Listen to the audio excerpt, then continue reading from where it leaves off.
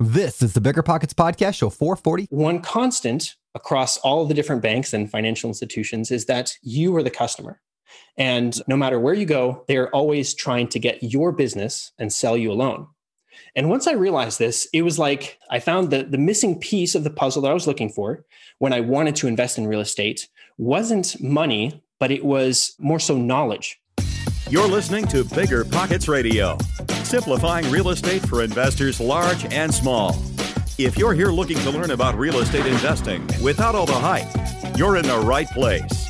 Stay tuned and be sure to join the millions of others who have benefited from BiggerPockets.com, your home for real estate investing online. What's going on, everyone? It's Brandon Turner, host of the Bigger Pockets Podcast, here with another phenomenal show with my buddy, my partner in crime, my soon-to-be hanging out in person in Hawaii, David Green. What's up, man? Hey, I'm excited to be going to Hawaii. I'm going to look at buying a couple condos out there as investment property, and I'm really ramping up what I've been looking at. I'm looking at condos with you. I'm looking at a new house hack for myself, and I'm looking at a couple apartment complexes in the 3 million or so range in Georgia. So anybody who's looking at properties out there has an in with brokers. I'd love to hear from them, but it's the season of buying again. So I'm doing really good. This is like when I'm at my happiest. That's awesome. Do you have a good team in place to help you buy stuff, or do you still looking for like a kind of COO of your life to help you build your portfolio? 1,000% looking for a new portfolio manager to help us ramp up. That's definitely something that's there. And then I also want them to help with acquisitions. So if somebody has any experience with managing rental property, I probably don't want someone who has none at all. But if they understand what to do and they want to grow, I'm definitely looking to hire. So yeah, thanks for mentioning that. How's Open Door Capital going? Are you guys doing pretty well with both your acquisitions and your management? Yeah. Actually, we are. Now, this actually speaks to what today's show we talk a lot about. We had like a ton of properties under contract. We've spent the last 4 months closing on them. In fact, we're closing on a big one in Alaska right now. And speaking of Alaska, our guest today is from Alaska. And now we're back in acquisition mode. It's kind of like this flow thing, right? You go really hot and heavy into one thing, and then really hot and heavy into the other thing, and then back to the one thing. And so we are shifting in acquisition mode right now, which is like you, it's fun. This is where we go on the hunt. It's a good time. So yeah, make sure that you listen to the show, listeners here, because we do hit a really important topic on today's show that has to do with you can't just get on one side of real estate and just stick to that unless you're on a team. So if you're on a team and you just like to manage it, you just like systems, you can get away because someone else is filling your pipeline up of properties to buy. And if you love the thrill of the chase, you love acquiring stuff, unless you're on a team with someone else to manage it, you have to do that part too. So until you either build a team or join a team, it definitely feels like you're running really fast to this side and then the boat starts to tip over there and you run really fast to the other side of the boat and it starts to tip over there. And I would say that's where most people get started. So you got to have your running shoes on when you're building up your real estate investing business. There you go. What's better than low money down? No money down. Now through Rent to Retirement, you can buy a brand new construction turnkey rental property for no money down. Wait, hold on. This can't be right. I need to double check with Zach, Rent to Retirement CEO. Oh, hey, Rob. Zach, how the heck are you selling turnkey rental properties for $0 down? It's not that complicated, Rob. Rent to Retirement has new construction properties up to $20,000 below retail prices. We also have investor loans with rates as low as 3.99% and down payment options as low as 5% or sometimes even zero money down. You get all the cash flow, appreciation, and equity for as little as zero money down. That's an infinite return. Oh, wait. Let me get on this before we tell it to the whole Bigger Pockets audience. Just head to renttoretirement.com. That's renttoretirement.com or text REI to 33777. That's REI to 33777 to learn more about how you can get started investing with no money down today. Get your next new construction property at a steep discount or invest with no money down. Head to renttoretirement.com today. You might think you want real estate, but that's not true. What you really want is passive income. With new investors struggling to find deals or get enough money to buy them and veteran landlords tired of the constant tenant phone calls, is there a better alternative? Actually, there is. Short notes from Connect Invest. Connect Invest is an online investing platform that allows you to easily participate in passive real estate investing, and all you need is $500 to start. Short Notes collectively funds a diversified portfolio of commercial and residential real estate projects across acquisition, construction, and development phases. You'll earn a fixed monthly income without the hassle of owning or managing real estate. Head to connectinvest.com/BP to create your account. Fund your digital wallet with at least $500. Select from 6, 12, and 24-month short notes with annualized return rates up to 9%. Then sit back and let your monthly returns roll in. Join today by visiting connectinvest.com/VP. Connectinvest.com/VP. Finding rental property insurance has been a headache for the past few years. You know the feeling. You're scrambling, calling 20 different insurance agencies in a dozen different cities, struggling to protect your portfolio at the right cost. But I'm going to tell you a little secret that'll change everything. Veteran investors don't go through the everyday insurance companies. They just use NREG. NREG, that's NREIG, provides insurance solely for real estate investors. They've built the largest insurance program in the country for residential tenant-occupied, vacant, and renovation properties. The best part? You can put all your properties on one insurance schedule and one monthly bill. And you can add, change, or remove properties without having to cancel one policy and purchase another. They insure properties from single-family rentals up to 20-unit multifamily dwellings, vacation rentals, mobile homes, condos, and more. Trade catchy jingles for cash flow with insurance made for investors. Visit nreg.com/bppod to request a proposal. nreig.com/bppod. So, we forgot to do the quick tip today. So let's get to today's quick tip. Today's quick tip. Go to biggerpockets.com/store. Go find a book there. Read it. You're going to hear why in this show, why it's so important to read. You like that? Is that a good quick tip, David? That's really good. And if you'd be so kind, comment on Brandon's Instagram if the book that he wrote or the book I wrote was better written. All right. Definitely do. All right. Well, with that said, I think we're ready to jump into today's show. Anything else we need to cover? I don't think so. So today's guest is Daniel Iles. Daniel is a real estate investor from the far north, and he is really good at explaining what it really takes to get started building a portfolio quickly. I think he built $1 million portfolio in the first year. You're going to hear about both the upsides and downsides of doing that today on today's show. Plus, he covers a lot of other stuff, everything from credit cards to how to get his no money down deals to other cool things like that. So you're going to hear a lot about creative finance. And you know what? You're going to hear a lot about some of his favorite books in the entire world, including some books that are very well written, David Green. Thank you very much. With that said, let's get to today's show. Daniel, welcome to the Bigger Pockets podcast. This may be the first podcast we've ever done with somebody who got on the show because of a TikTok campaign, which is awesome. So welcome. Thanks, Brandon. Thank you. Yeah, this is gonna be fun. So you got a big TikTok following, and you said you put a thing out there like, hey, help me get on the Bigger Pockets podcast. And I got all of a sudden blown up from people being like, you should get this guy on the podcast. And then I watched your stuff and I was like, this guy knows what he's talking about. So that's how we're here today. It's gonna be fun. That's awesome. I'm so grateful for TikTok. It's been really crazy ride these last couple of months. And actually, I wanted to test something out with you guys. TikTok is by far one of the most underrated platforms out there right now. And just as a test to prove it, I had a video that did kind of well yesterday, last night when I posted it. And this morning it has 213,000 views as of right now. It's crazy. And I have 610,100 followers. But I expect by the end of the show, by the time that we're done recording this, I'll have even more. So I'm going to screenshot it right now, and then I'll remind myself before the end of the show, and we'll see how many followers I have by the end. That's funny. Just to prove to anyone still doubting TikTok, it is definitely a platform to be reckoned with. All right. So I asked Ryan Pineda this a few months ago when he was on the show. I said, what value does TikTok bring? So before we get into your real estate, while we're on the topic, what, and maybe none yet, but what value does TikTok bring, or what do you think it's going to bring you by having a big following there? So monetization wise, it's already brought me a lot of value between being able to collaborate with the brands that I really love, that I use myself, or that I hope other people can benefit from. But on top of that, also just being able to make incredible connections with other people who I get to learn from and benefit from in the space. And it's really been a shortcut to being able to talk to these incredibly knowledgeable people in all fields of expertise, whether that's finance, personal finance, real estate, talking to you, Brandon and David, or really anything else related to anything that people do on TikTok, because it is so much more than just some teenagers dancing around. If you spend more than an hour on the app, I promise you will find something other than teenagers dancing on the app. This is true. I everyone on the podcast knows this, but I've been talking about for months how I've been thinking about getting a TikTok, and then I'm like, it's just waste a ton of time. And the where I've settled on it at this point is I'm going to do it and shortly, and I'm working on it right now, sort of.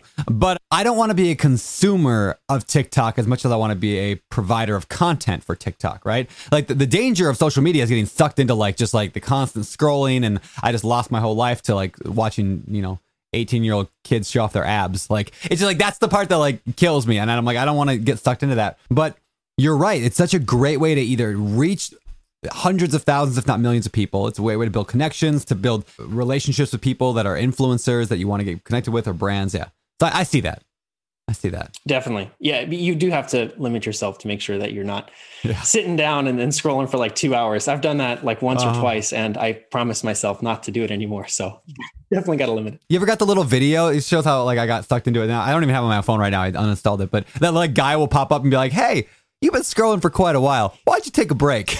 And like, I am embarrassed to admit I've seen him once or twice. Yeah, maybe a bit more. Yeah, exactly. It's always like, oh yeah, I have been here a while. I'm gonna go try to do something with my life. So anyway, let's do something with our life today and hear your story. Let's go pre-real estate. What'd you do? Actually, let's start with this. Where the heck do you live? Because I asked you when you got on this call. Those people who aren't watching the YouTube right now don't know this, but I asked you, I was like, is that a fake Zoom background? Because it looks like a fake Zoom background because you have like this majestic mountain out back and it's like dark and there's snow and trees and it looks like you're on some fake Zoom background, but it's not, right? So tell us about where you're at. This is a real Zoom background, and I can move my computer for Brandon to see it, but everyone else, you're just gonna have to trust me. I'll like walk you around later. It's a real background. I don't know. Yeah. It's a real background, and it is in Alaska. So I've been living in Alaska for the last almost 20 years, and I really, really love it. It's an incredible place. And I just actually moved recently from Fairbanks, Alaska to Palmer, Alaska. So it is actually a lot warmer here. I moved down to the warmer part, but it's still way colder than something like Washington most times of the year. And actually, Alaska fact for you, last year was the coldest winter in 40 years in Fairbanks, where I was living. Really? So the average temperature between December and February was 10 below. And there were 40 days. This is like a month and a half, 40 days below 25 below. So it got cold. Wow. I'm reading this fiction book right now called like Polar Vortex or something like that. It was offered on Kindle Unlimited. Anyway, so I'm reading this book. It's actually really good, but it's about these people who plane crash up on the North Pole. So the whole thing is about them like going through the North Pole area and like in frigid temperature. And I'm reading, I'm like, why would anybody ever live in this? And then today we wake up and I'm talking to you. I'm like, why the heck would you live in that? But it's beautiful, I hear. Yeah, it's really beautiful. And I will admit it's tough to live in the 30 below area. Yeah. So that's why I moved. But it is definitely still worth it. Plenty of incredible things here to do in Alaska. And in the summer, it's actually really warm. So you can leave the house and enjoy it in the outside as well. You moved to the tropical 10 below area of Alaska. That's correct. Yes. Good. Very tropical. So let's talk about how hot the real estate market is up there in Alaska. Ooh, look at that connection, David. That was pretty good. I've been learning from Brandon, the transition king. We don't get a lot of Alaska investors on here, and I would guess the majority of our audience is really sort of unfamiliar with how Alaska real estate works at all. Can we maybe start off getting a broad understanding of if Alaskan real estate is different than other types of real estate, what the unique challenges are, and then maybe hear about your portfolio? Certainly. Alaska is actually very similar to real estate down in the lower 48. That's what we call the other states. Mm-hmm. And it's not too much different. We don't have igloos. We don't have a lot of polar bears, definitely no penguins. But we do have to have a few small changes to our properties to make them better insulated for the very cold winters. Fuel delivery to make sure that the house can stay warm in the middle of winter is also really important. Pipes freeze up all the time if you're not careful, if you don't have the proper insulation. And usually houses up here don't last quite as long without additional weatherization or something done to it in every 20 or so years, just to make sure that nothing really freezes over. Yeah. So what about like the roofs when they've got snow sitting on them all the time?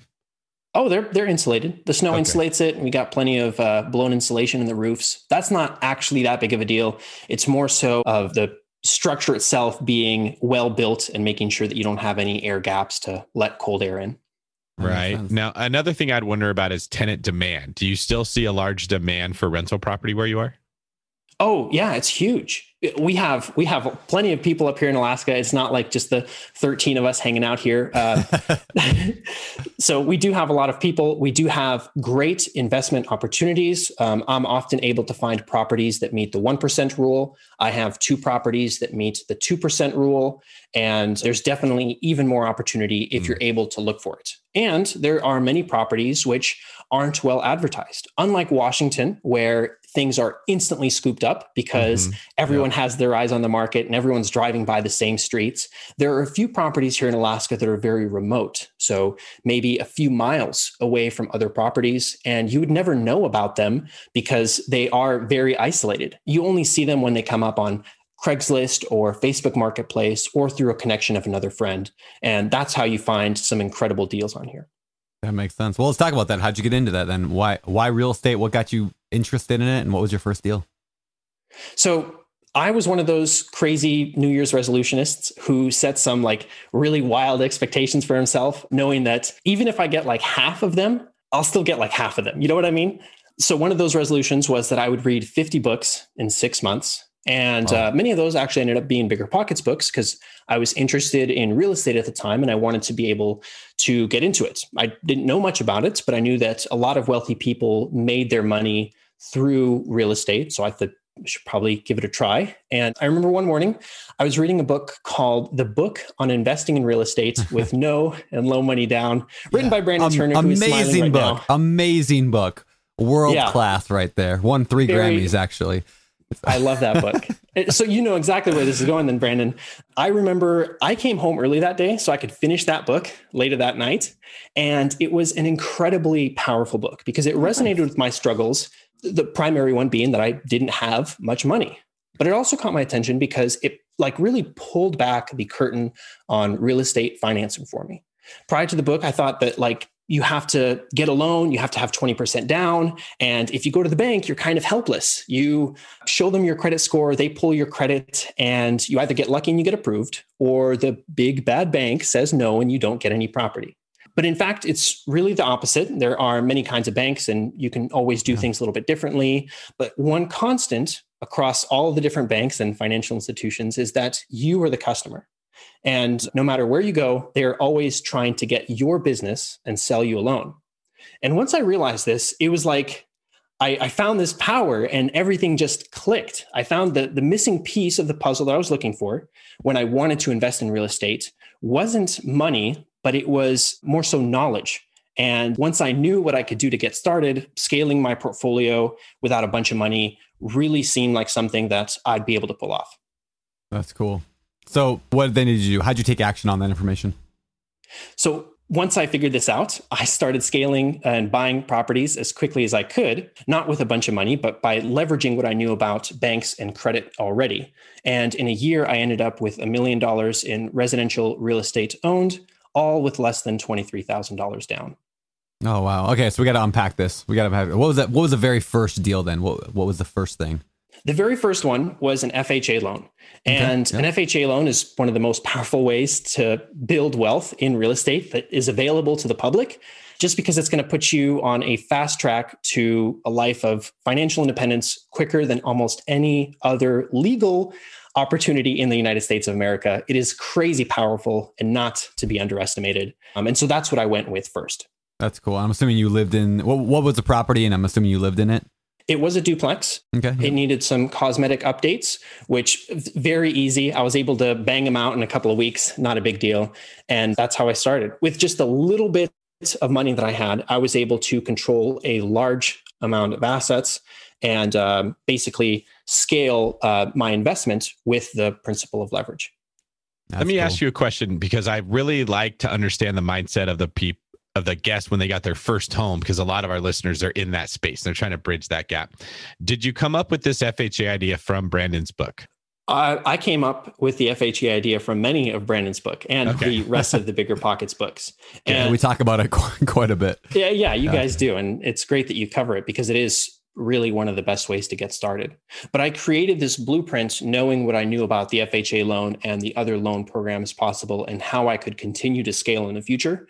And what really made sense to me was that the FHA loan was kind of a first time loan only. For people who don't know, it is really generally a loan for first-time home buyers. They have a lot of restrictions to prevent investors from being able to use an FHA loan to scale a real estate portfolio. It's not the intended use of the loan, so it really only works as your first loan with a few exceptions. Now, you can get a second FHA loan you can only have one at a time, I should say. So if you have an FHA loan, if you refinance it into conventional or sell that property, you can use the FHA loan for another house, but you can only have one at a time. And you're bringing up a really good point, which is understanding the loan products that are out there before you decide on if you can buy or if you can't. I have people all the time that will say things like, oh, I don't have 20% to put down. Those of us that are in the business know that's ridiculous. Of course, you don't need that. But a lot of people listening maybe don't. Mm-hmm. And that's why I wanted to highlight how smart it was for you to read books, because you don't know what preconceived notions you have that are restricting you from getting into real estate until you put yourself out there in the situation and you learn a little bit. And now we see that you've scaled pretty significantly in a market where people don't think of a lot of real estate success being possible. So you have an awesome story and I want to dig into it.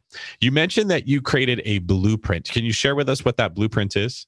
Yes. And that was really just understanding all the loan products available and how banks work and how I would be able to continue to scale my portfolio after that first purchase. So, David, you're right. I ended up getting a second FHA loan. So it is possible to get a second one after you've had a first. There are some restrictions. You have to be very careful with that. And I always recommend talking to a mortgage specialist before you try to pull a fast one. But once you understand that has to be your first one and the restrictions related to it, you can go and plan your steps for your second or third property based off of that. So, for example, I knew that for my second and third property, I wouldn't be able to get an FHA loan. And I had to look at other opportunities that I could invest with low or hopefully no money down to be able to scale my portfolio while not restricting my cash because I didn't have that much. Right. And so what were some of those strategies you came up with that I assume they're part of the blueprint that you mentioned? Yes. So one of them was being able to purchase a property based on its appraised value rather than its purchase price. And for that, you need to find a credit union or a bank who is flexible enough to lend to you based on that. And of course, for me, this had to be a different credit union, a different bank from the one that I used with my FHA loan, which was just a big standard large bank that you see, like the Bank of America, Wells Fargo's type of things. Yeah. So you were able to find a bank that would say, hey, this thing's worth $200,000. And even though you're buying it for 150, we're going to give you the loan based on the 200. Is that what you're saying? Yes. And I created this strategy relying on the small banks to fund my investments. Yep. So I would go to them and present them a property which had a very high valuation, but I was able to purchase at a discount and treat that spread as my equity as opposed to a down payment. That's cool. So how did you find let's go to a particular deal, something that you bought, that you got this. How did you find your early properties or even all your properties? What do you do to find them? Finding them, well, the most of them I just found on Facebook Marketplace or Zillow. So the MLS portals, Zillow, Realtor.com, whatever you have in your area. But specifically in my market, Facebook Marketplace and Craigslist really work well. Often what you see is a very poorly taken picture of the front of the house with a bunch of junk out in front of it. And it looks like they spent maybe a minute and a half, maybe 60 seconds on the posting. And it's going to be a good deal. And we just went through a lot of those, contacting a lot of the sellers, asking about more information. Whereas you might not be lucky enough to find those deals in the lower 48, in the other states, because they're picked up so quickly. They are still out there and they are incredible deals because usually the homeowner is more concerned about selling the property rather than getting the best deal. And that's how the advertisement reflects. That's cool. Yeah, it's a cool strategy. We don't really talk about it much here, but as Facebook Marketplace continues to expand and grow and more people are using it, there's going to be more and more people who are like, I ain't going to pay David Green over here $20,000 to sell my house. I'll sell it myself. What's it take? Just put up a picture, boom, sold. So they're going to be putting their stuff on there more and more. So that's just a really good tool to add to your tool belt for everyone listening to this. just set up like a regular reminder every day or every other day or every once a week, right? Go check your Facebook marketplace and see what properties are for sale on there. That's exactly. Cool. Stop scrolling through TikTok for like an hour and spend 5 minutes on Facebook Marketplace. You've been scrolling through the Facebook Marketplace too long. Why don't you take a break and go on TikTok? That's going to be the next video there.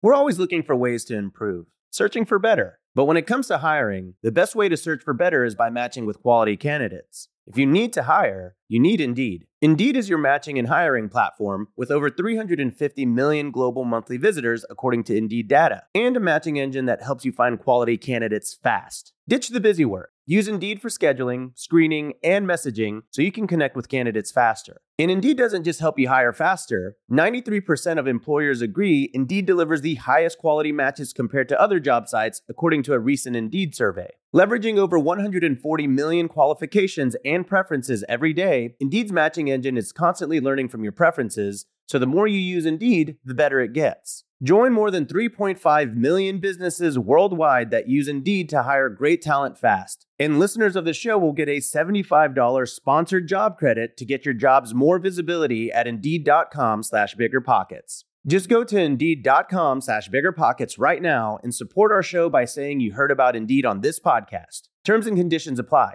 Indeed.com/biggerpockets. Need to hire? You need Indeed.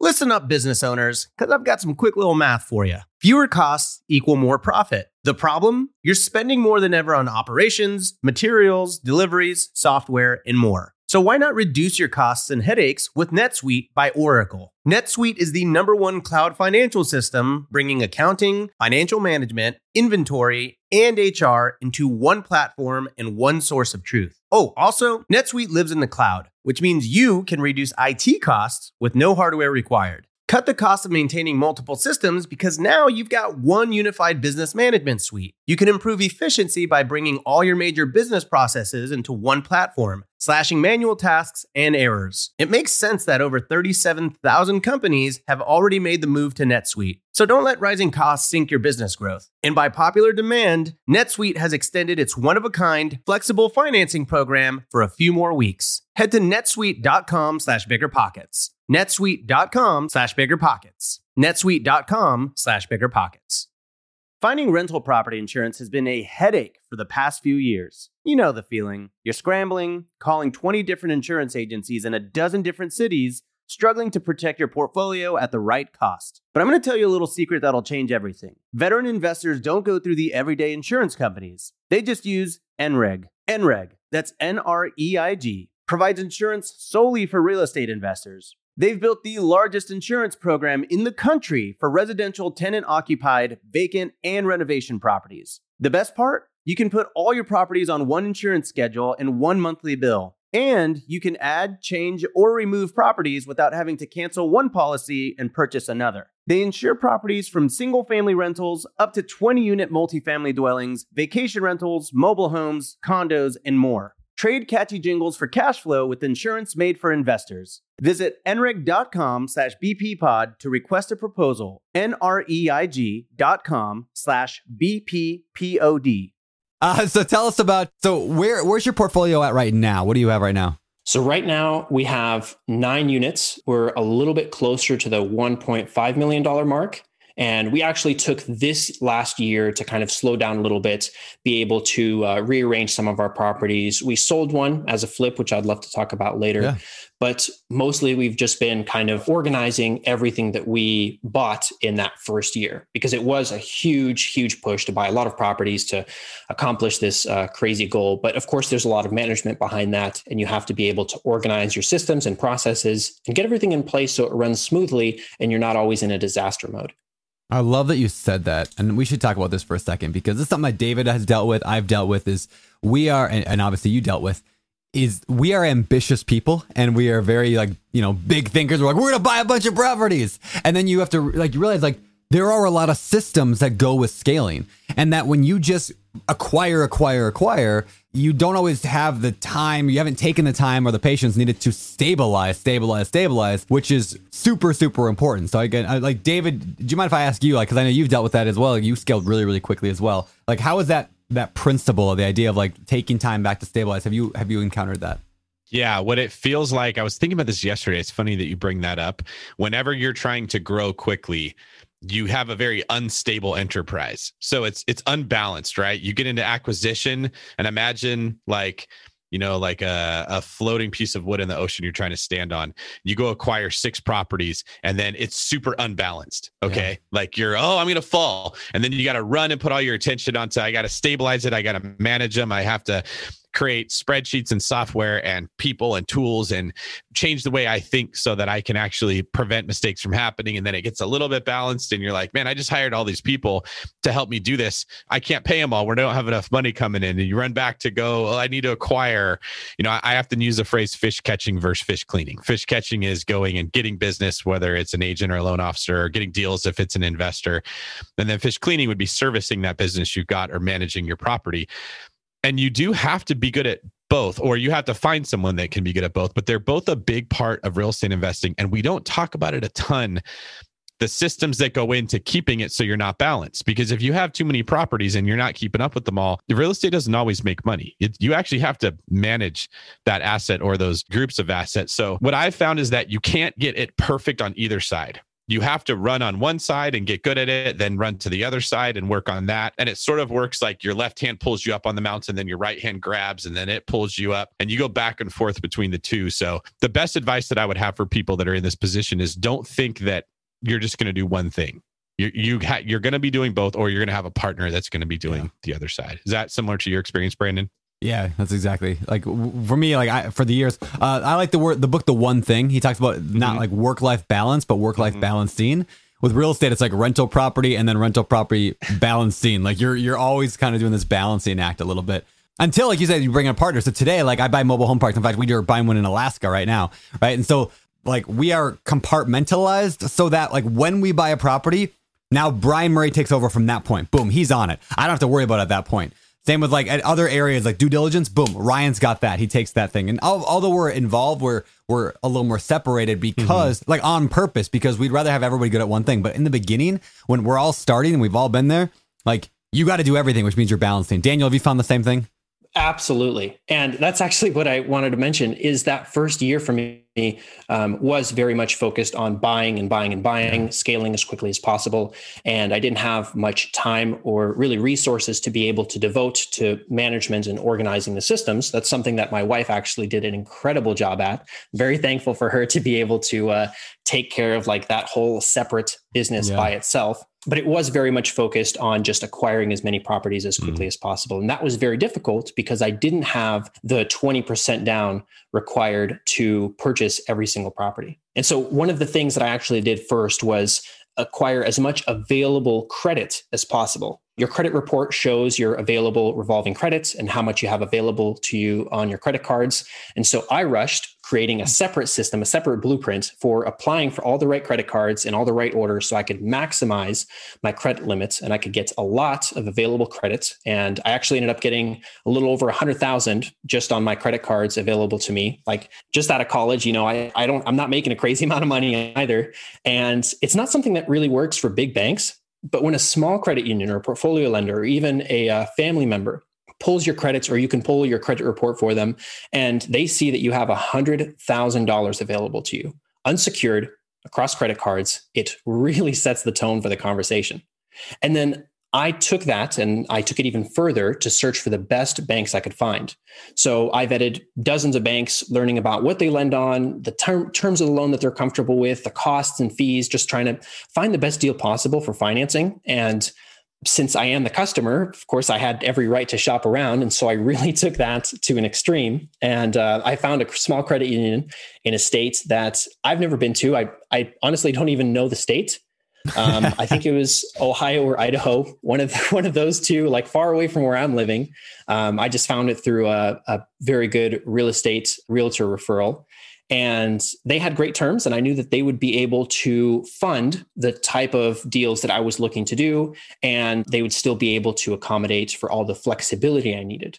And actually, on the first phone call with this bank, I spent like 40 minutes talking to the person and telling them about my story and my investments and everything that I wanted to be able to do in the near future with them. And only after keeping the person on the phone for almost an hour did I realize this was the CEO of the credit union. Oh, really? And like once I hung up, he told me, and once I hung up that phone, I like knew instantly that I had hit the jackpot with this credit union, because they were small enough to let me get away with things, and they were still big enough to let me fund everything that I need to in the next year with the purchases that I was planning. That's cool. Okay, so with the properties that you've scaled up to, I believe you're at 9 right now. Is that right? Yeah, units. Yeah. 9 units. Okay. So with 9 units, that's basically this, as far as managing it, it's the same as having 9 properties. That's 9 different locations and tenants that you have to manage. Can you share something about what you learned creating systems and how you ended up now managing them for the people that may take a similar path, so that they know what to expect and what they can do to maybe shorten that learning curve of how you've now structured your management? Right. I actually started managing with my wife for her parents' property, and we didn't officially manage. It was just kind of helping out a little bit there, sending a couple of lease agreements to the right emails, showing the properties. So very standby, very passive, not even management. But we did have experience in that, and we molded a lot of systems on how we managed that sixplex for them. So we created a lot of very strict rules that we would follow, and we had them written out for us. So much so that we even knew what to respond when a tenant requested one thing or another thing. It wasn't that we were making a decision every time that we had a problem come to us. It was that we had our decisions written out, and sometimes we just had to reference that manual to see what that decision would be. It's very so similar, actually, to Brandon's other book, which I of course read and then used a lot of your systems from there. Thank you, Brandon. You're welcome. You're welcome. That's funny. I like that you said that, though. Is like when you make your decision. I don't know exactly how you phrased it, but I'll butcher it here. I'm trying to quote you. When you make your decision ahead of time, you don't have to make the decision in the moment. You just have to refer back to the decision you've already made. So you made it with a clear head, and that's like system and management 101, like the best summary I've heard of that. I think it's like, yeah, well, you made your decision already, so you just got to refer back to it. That's fantastic. It takes the emotion out of it, and it helps you treat all of the tenants fairly. Is even though there might be some extenuating circumstance that wants you to not charge a late fee for someone because you do really feel bad. And I have done that. I know that I probably shouldn't have, because they ended up bending the rules more in the future. But once you have these processes in place, it allows all the tenants to be treated fairly. And especially if they start talking to one another and asking why someone got a discount on rent or someone got their late fee waived and the other person didn't, it just makes you seem like a jerk if you don't follow your own rules in the end. Makes sense. All right. So I guess you took the kind of year to stabilize. You got your systems going. You got tenants going in there. What are you doing right now? Like, what are you doing to find deals right now? What are you doing to kind of grow your portfolio? So right now it is winter and we are not doing that much. We are still scrolling through Zillow, Facebook Marketplace, looking for what we can find. But since we recently moved down to another part of Alaska, we are very excited to be able to start investing down here.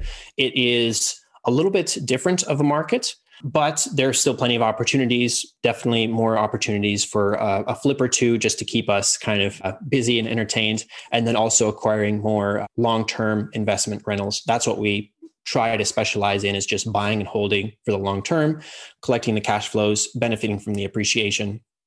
And with no money down, as long as we can continue to scale that, it shouldn't be too much of a problem. We just have to find the right deals where we have enough equity. When you are looking for which area you want to be investing in, whether it's the neighborhood, the city, regardless, what are some things that you're weighing put you in one direction or the other? When looking, I really do try to take into consideration the potential cash flow from the unit. That's very important for me. But also, since I do like to invest with as little money down as possible, I'm going to continue using that bank and using the equity that I have on the purchase to be able to act as a down payment where I don't actually have to put my own money down. So the spread between the purchase price and the appraised value also has to be really high for me. It's almost like I'm looking for a wholesale deal that I can wholesale to someone that has a spread in the numbers for me to be able to profit off of. But then rather than wholesaling it to someone, I just keep it for myself. So it sounds like you're looking more at the property itself than you are location or things like that.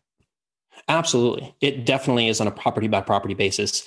There is a wide range of properties in my market. They're all really, really spread out, but I can't say absolutely that I'm looking for properties under 200,000 or above 200,000, because if it has a spread and if it has cash flow on the deal, I'm probably going to take it. Hey, what's been your biggest challenge so far in building your portfolio? Definitely being able to scale and setting up the processes that come into place. It's easy to do when you have a single duplex and you manage that duplex for a year or two, and then you get 2 more units and then manage those 2 for a year or two. But going from nothing to a lot of units, I think we were up at 15 at one point. The management aspect definitely takes a lot more time and planning than we initially expected. So having the systems in place, using a software to manage rent collection, we stopped accepting cash almost instantly because it was a headache. And then having things like fees automated, having vendors set up also has taken a long time to be able to organize a list of people we call if the plumbing needs repair, if the electrician needs to come out, if it's just some maintenance, if it's a cleaning service, whatever it is. We have people on our list, on our roster, and systems in place to be able to contact them quickly to get the service out as quickly as possible. And that's taken a lot of time to organize. Is there any specific software platforms that you're using to manage that component of it? Personally, right now, we're using Tenant Cloud because it allows for rent collection and then also management of repairs. And it's just very easy to be able to communicate with the tenants on that app. But we've tried a few others. I can't say exclusively that I'm going to use Tenant Cloud forever. It's just something that's worked really well for us now, and it allows us to automate as much as possible. Yeah, I've heard some good things about that. And this whole conversation is what we're talking about is like what we were talking about earlier with stabilizing. Like this is all the stuff you got to figure out. Like who are you going to call? Who's a contractor? What's your policies? What software you're going to use? How are you going to collect rent? What aren't you going to do when you collect rent? Like cash. So it's figuring out all those things. And then once you have like, you kind of go and you build your portfolio for a little bit. Then you're like, oh, I got to get systems. And you build your systems. And you're like, okay, I got to go find some more properties. And then you buy those more properties. And then you got to get more systems for those as well, because you're usually taking it to a new level. And that's the life balancing or the work balancing real estate investor journey, which is kind of cool to see that in your story. All right. So you mentioned earlier a flip. You did a flip. You said, oh, I could talk about that. I'd like to know about that. So are you flipping houses or was that an accident? It was an accident, and I didn't really intend for it to be a flip until the very last moment. But this is actually one of the ones that I was hoping to save for the deal deep dive, just because there was so much that happened with that property. Well, good transition to there it is. The deal deep dive.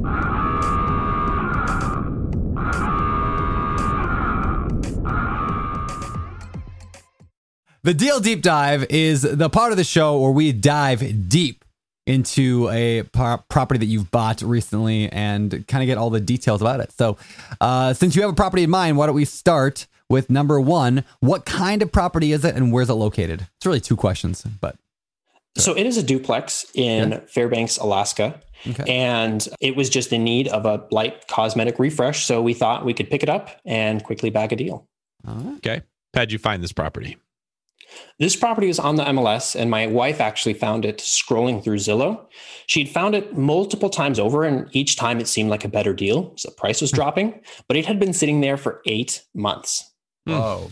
That's the key. Look for houses that have been on the market longer than what is typical for your area. You increase your chances a lot. Okay, Brandon. How much was it? They were originally asking $175,000. They kept dropping the price every couple of weeks by $1,000.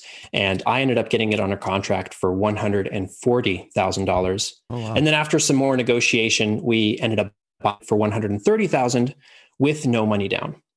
Ooh, okay. Beautiful. Okay, how did you negotiate that price? We had an incredible inspector just tear it up and write a New York Times best-selling novel telling the seller everything wrong with the property. And it just ended up being this incredible negotiation between my realtor and the inspector. And it was just clear that the property, which was on the market for almost a year now, was not moving unless we had a really good deal to take it. Yeah, definitely motivation increases and negotiation becomes easier the longer those properties sit for. Was it vacant for the seller when they were selling it, or was it rented for them? There was 1 unit rented and 1 unit vacant, and we expected to be inheriting that tenant, but it didn't quite work out. Okay. So you mentioned no money down. So how did you fund this then? That's what made the deal so special. This was my first no money down deal. And I worked with that flexible credit union I talked about, and I got them to agree to give me a loan based on the appraised value. And this is very critical because usually for people who don't invest in real estate, banks lend on the lesser of the purchase price or the appraised value. This keeps them safe and just ensures that they have enough equity in the deal when purchasing, that you have enough skin in the game. But this credit union was letting me flip it and letting us finance the greater of the purchase price or appraised value, which made it very special. So they still required 15% as a down payment. And it was based off of if it was based off of the $130,000 purchase price, we could only get a loan for $110,000, meaning with a $130,000 purchase price, we'd need a 20% or a $20,000 down payment to purchase it. But since we were able to base the loan off of the appraised value, when the appraisal came in, the property was valued at $150,000. And that 15% down payment requirement meant that the biggest loan we can get was $127,500, making almost a $20,000 difference in the loan limit. And then I remember after I looked at the appraisal, I was like, we're just a little bit short. I still wanted that no money down deal because I knew it was possible. I knew it was out there. And after a quick call to the credit union, they were able to relax that 15% down requirement and just round it up to a total loan amount of $130,000, meaning I purchased the house for $130,000 and I was getting a loan for $130,000 and I had no money in it. That's awesome, man. That's very cool. Okay. So now you mentioned it was a flip, so we don't have to ask you what the dispo was, but why did you decide to flip it instead of hold it as a rental?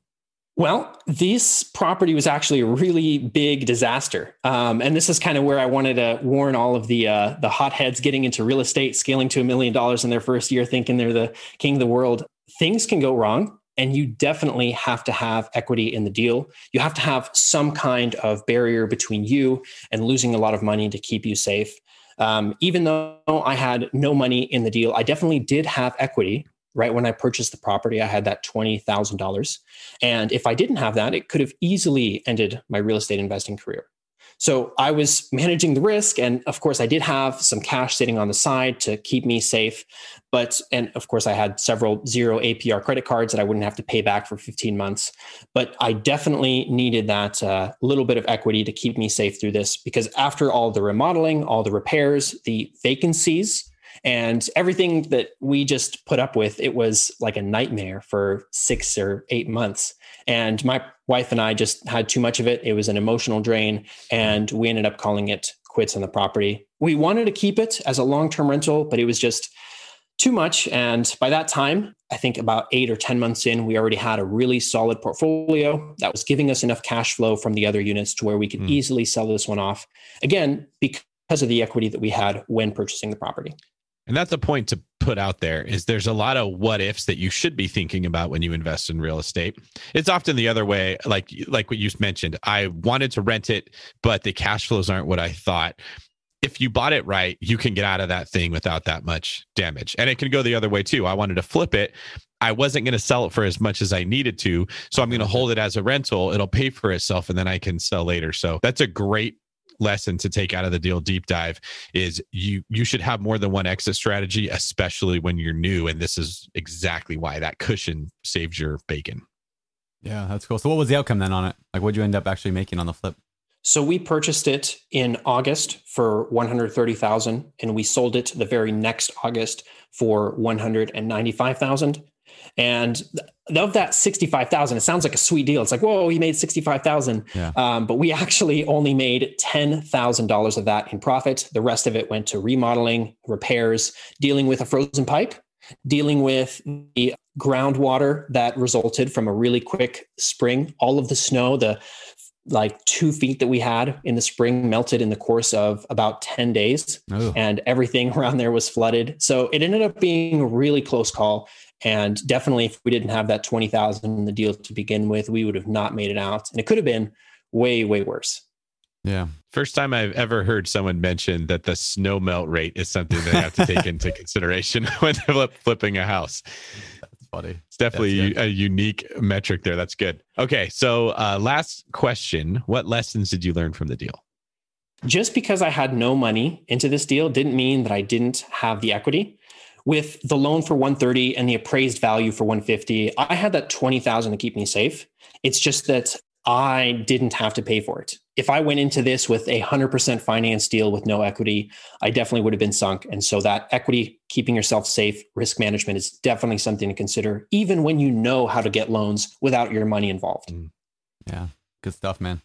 Good. And I love deal deep dives where the things that, I'm not saying it was a disaster because you still made money and it was still good, but like there was a lot of lessons learned in the deal deep dive. I think that really benefits our audience. So thank you for sharing that. Really good stuff. Before we kind of start to move towards the outro of today's show, a couple quick questions. First of all, where do you see yourself headed from here forward? I definitely want to expand what I'm doing on TikTok and on YouTube. I'd love to be able to help people on there. And it's really incredible to make money through real estate. But I think it is so much cooler to wake up to like a DM from someone saying, hey, I did this thing with my credit card and my score improved. Now I'm able to get the house that I wanted for like 1% less in interest, saving me that's crazy. Yeah. And it seems unreal. And I definitely want to be able to continue doing that as much as possible. That makes sense. That's cool, man. What about portfolio wise? Are you going to get a multifamily ever? Are you going to stick with what you have? Like, where do you see yourself in 5 years? Oh, yeah, definitely more cash flowing rentals. I think it's fun to flip, even more fun when it doesn't end up being a disaster because of the snow. So I will try it again, hopefully all in the summer, so I don't have to deal with that. But definitely more opportunities for that. My wife and I just find it way too much fun. And we're always going on our walks with our huskies up here in Alaska and looking at different properties thinking, oh, that'd be cool. Or like, look at the peeling paint on that one. That'd be a quick flip. That's awesome, man. And then my last question before we head to the famous four is like, what can our audience do to bring you value right now? Like, what are you looking for in your business? Like real estate wise, what can people bring for you? Looking for type of deal? Are you looking for something else? I'm looking for something else. I'm just looking to help you guys understand. So if you wanted to follow me on TikTok or on YouTube, I definitely break down all my deals on there. You can look at every single one of the deals that I've done, how much money I made, whether I lost money, what it cost me, that kind of stuff. And I think that it'll be exceptionally helpful for people who are just starting out in real estate because they can see it's not quite that hard to get started. And once you get started, it only gets easier. That makes sense. Cool, man. Well, with that said, let's get over to our last segment of the show. It's time for our Famous Four. This is the Famous Four, the same four questions we ask every guest every week, and we're going to throw them at you right now. Daniel, all right, question number one. What is your either current favorite or all-time favorite real estate-related book? Definitely the book on investing in real estate with no low money down. Thank you very much for getting me started, Brandon. Yeah, thanks. I've always wanted to know, what's that book about? Shut up, David. Yeah, we hear a lot of good things about that book. So thanks for mentioning it there. I brought it up earlier when you were talking because for people who are looking to kind of bridge that gap between I haven't bought a house, I want to get my first house. That's a really good book just to put ideas in your head that can kind of get some momentum going. I'm sure it's terribly written, but the ideas themselves are very good. Okay. Concerned like well-written books, what's your favorite business book? So it sounds a bit corny. I know a lot of people say it, but it still is The 4-Hour Workweek. I read it every year in December, and I always find myself coming out with something new and some new highlights or something that I got from the book that I didn't the year before. I also read that about once a year. I listen to it about once every year on Audible, and it always fires me up. Good stuff. Tim Ferriss is definitely a writer. A good one. Yeah, agreed. Is that a shot at Brandon and his writing skills? No, that wasn't. I just recruit Daniel He's actually a good writer. Unlike some people who write books. The first book I mentioned. We should have Tim Ferriss rewrite the book on investing in real estate with no and low money down. It'd be so much better. Oh my gosh. If anybody knows you guys Tim, are horrible. Let him know. Yeah, you guys are horrible. All right. When we're not ragging on Brandon, what are some of your hobbies? Wow. I love just being out in Alaska. We are very lucky to be living on a private airstrip, and my father-in-law flies. So that's an awesome opportunity to do anything fun. Either it's fishing, walking our dogs, being able to ski, all kinds of fun Alaskan things. All right. Well, I'm going to fly in and come hang out with you next week. We'll be there. Me and David, we're coming up. Hey, seriously, let's do it. Get on a private plane. Let's just take a quick trip on the mountains. Sounds amazing. I don't know about the insurance on that, but yeah, who knows? Whatever. You're ready to risk it. We got life insurance. We're fine. Good. Yeah, we're good. My last question. What do you think separates successful real estate investors from those who give up, fail, or just never get started? I think successful real estate investors are definitely persistent. If you want to be successful, you have to keep trying to make it work, especially in the world of real estate where there's always a way to make it work. Even if you have no money, you just need to be persistent. That's Love cool, it, man. Very good. All right. Tell us where people can find out more about you. So I share everything on YouTube and TikTok. I have a community of over 600,000 followers now. Actually, let's check on that. Oh, yeah, I forgot check. the number that I said at first. Yeah, I did too. But, I think it was like as of right now, 13,100 or something like that. so it is 610 and 610,800 followers, which I think is more than the first time. I think that's like you 700 gained more. 700. Yep. That's crazy. Wow. That's crazy. What an opportunity. But I also wanted to leave the Bigger Pockets listeners with some incredibly valuable resources. I've just put together a list of tools that I use to kind of manage and master my credits and credit cards. These are things that I use every week, if not every day. Sort of like a goodie bag for the people who made it to the end of the show. I thank you very much. Bigger Pockets listeners can get it completely for free, of course, at danieliles.com. That's DANIELILES.com. And I think you'll find them incredibly useful, as I have. All right, good deal, man. Well, thank you. This has been phenomenal. Appreciate you sharing your advice, your wisdom, and yeah, keep crushing it over there on YouTube and TikTok. You're reaching a lot of people, helping them. You're spreading the good word about real estate and financial freedom. So keep it up, man. Thank you so much, Brandon. Thanks, Daniel. This is David Green for Brandon Good Books, Bad Writing Turner, signing off. You're listening to Bigger Pockets Radio, simplifying real estate for investors large and small. If you're here looking to learn about real estate investing without all the hype, you're in the right place. Be sure to join the millions of others who have benefited from BiggerPockets.com, your home for real estate investing online. There's a reason small multifamily investing is so popular in the Bigger Pockets community. With just a 3.5% down payment, you can own up to 4 different units. Think about it. If you house hack and live in one of the units, you still have 3 different groups of tenants helping you pay down your mortgage every month, 4 kitchens and bathrooms you could renovate to increase your property value, 4 different Airbnbs, medium-term rentals, or other rental strategies that you can try in one property, all in just one transaction. Of course, the question is, where do you find a small multifamily property that you can actually afford? Which market and which deals are best for you? Once you close, how do you manage it, optimize it, keep scaling, and living your life without being tied down to 4 leaky toilets or 4 fussy tenants? All great questions, my friends. All to be answered in the upcoming Small Multifamily Bootcamp with Chris Lopez and Leica Devatha. So if you're serious about growing your portfolio with this highly efficient strategy, head to biggerpockets.com/4, F-O-U-R, today and join us in the Small Multifamily Bootcamp. See you there. The content of this podcast is for informational purposes only. Past performance is not indicative of future results, and all host and participant opinions are their own. Investment in any asset, real estate included, involves risk. Use your best judgment and consult with qualified advisors before investing. Only risk capital you can afford to lose. Bigger Pockets LLC disclaims all liability for direct, indirect, consequential, or other damages arising from reliance upon information presented in this podcast.